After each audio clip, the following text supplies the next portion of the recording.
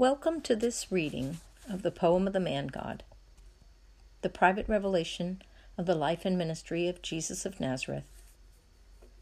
Now out of print, this 5-volume set of books is a narration of the life of Jesus, which extends from the birth and childhood of the Virgin Mary through the public ministry of Jesus, his passion and resurrection, and closes with the Assumption into heaven. The narration is interspersed with direct dictations from Jesus for the sake of the whole world. These highly inspired visions were recorded by Maria Valtorta around the time of World War II, yet she did not consider herself the author. They were first published without her name shortly before her death, and only posthumously was her name added.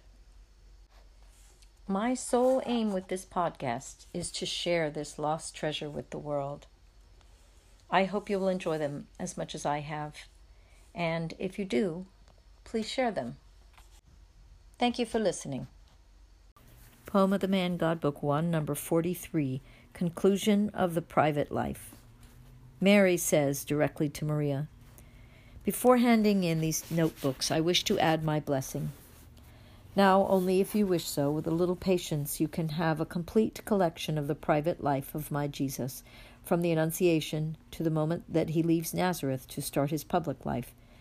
You have not only the dictations, but also the illustrations of the facts that accompanied the family life of Jesus.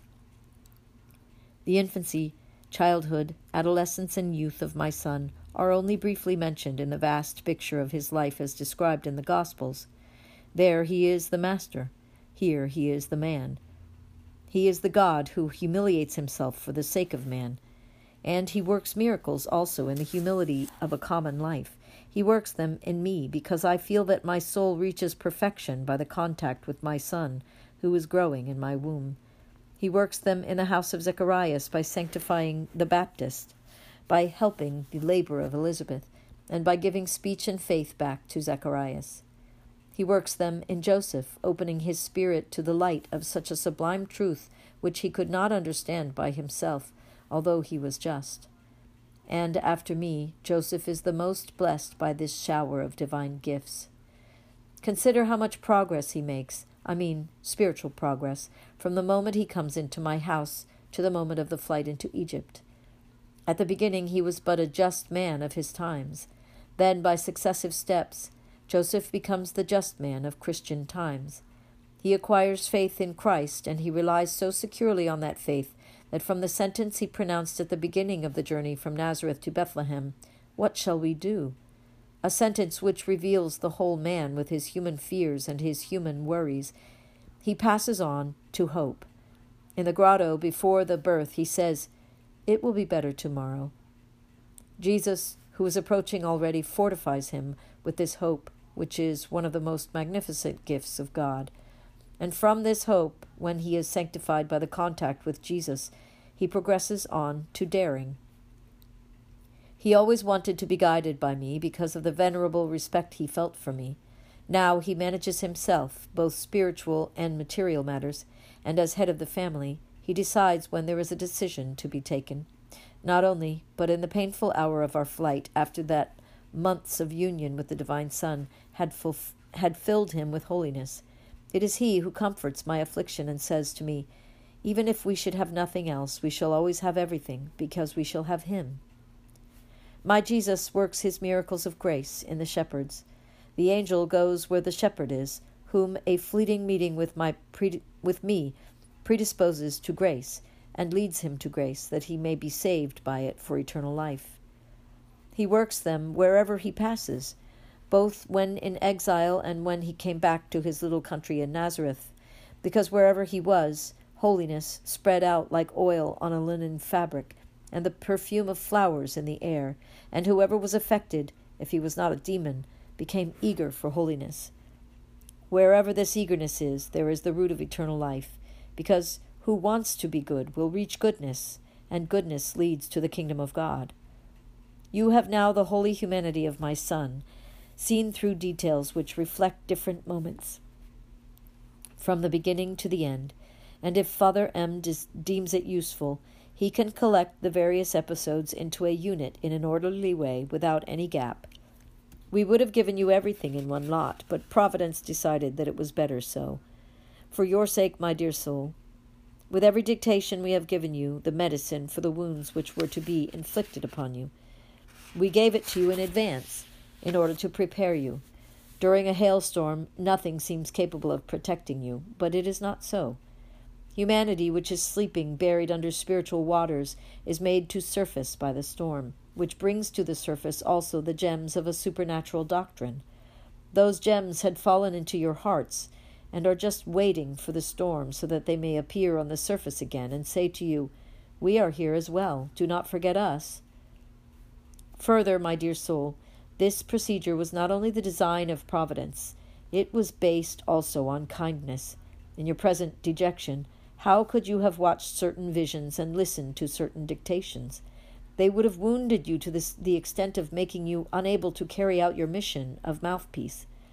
So we gave them first, avoiding to break your heart, because we are kind, and we used visions and words suitable to your sufferings so that your grief would not grow into torture, because we are not cruel, Mary, and we always act so that you may receive solace from us, not dismay and increased sorrow. All we need is that you trust us. It is enough if you say with Joseph, "If Jesus is left with me, I have everything, and we will come with heavenly gifts to comfort your spirits." I do not promise you human gifts or human comfort. I promise you the same consolations as Joseph had, supernatural ones. Because everybody should know, the gifts of the wise men in the dire necessities of poor refugees vanished as fast as lightning when we purchased a home and the bare essential household implements necessary for life, and the food which is also essential for life and could be procured only out of that source of income until such time as we found work. Jewish communities have always helped one another, but the community gathered in Egypt was formed almost exclusively of persecuted refugees, who therefore were almost as poor as we, who had come to join them. And a little share of that wealth which we were anxious to keep for our Jesus when adult, and we had spared out of the expenses for settling up in Egypt, was most useful for our return, and just sufficient to reorganize our house and the workshop in Nazareth upon our return. Because times change, but human greed is always the same, and it takes advantage of other people's necessities to suck its part in the most exorbitant way. No, the fact that we had Jesus with us did not procure us any material wealth. Many amongst you expect that when they are hardly united to Jesus. They forget what he said, "Set your hearts on things of the Spirit. All the rest is unnecessary. God provides also food, for men as well as for birds, because he knows that you need food while your flesh is in the tabernacle of your soul. But first of all, ask for his grace. First of all, ask for things for your spirit. The rest will be given to you in addition." All Joseph had from his union with Jesus, from a human point of view, were worries, fatigue, persecutions, starvation. He had nothing else. But as he aimed only at Jesus, all this was turned into spiritual peace and supernatural joy. I would like to take you to the point where my spouse was when he said, "Even if we should have nothing else, we shall always have everything because we have Jesus." I know your heart is broken. I know your mind is becoming obscured. I know your life is wasting away. But Mary, do you belong to Jesus? Do you want to belong to him? Where, how did Jesus die? My dear child, weep, but persevere bravely. Martyrdom does not consist of the form of torture, but in the constancy with which the martyr endures it. Thus, death from a weapon is martyrdom, and likewise moral grief is martyrdom, if it is suffered for the same purpose. You are suffering for my son's sake. Whatever you do for your brothers is still love for Jesus, who wants them to be saved. Thus your suffering is martyrdom. Persevere in it. Do not wish to do anything by yourself. The pressure of pain is too severe, and thus it is not possible for you to have sufficient strength to be your own guide and control your human nature, preventing it from weeping. All you need do is to let grief torture you without rebelling against it. It is enough for you to say to Jesus, Help me. What you cannot do, he will do in you. Remain in him, always in him. Do not wish to come out of him. If you do not, you will not come out. And even if your sorrow is so deep as to prevent you from seeing where you are, you will always be in Jesus. I bless you. Say with me, Glory to the Father, and to the Son, and to the Holy Spirit. Let it always be your cry until you will repeat it in heaven. May the grace of the Lord always be with you. And the vision ends.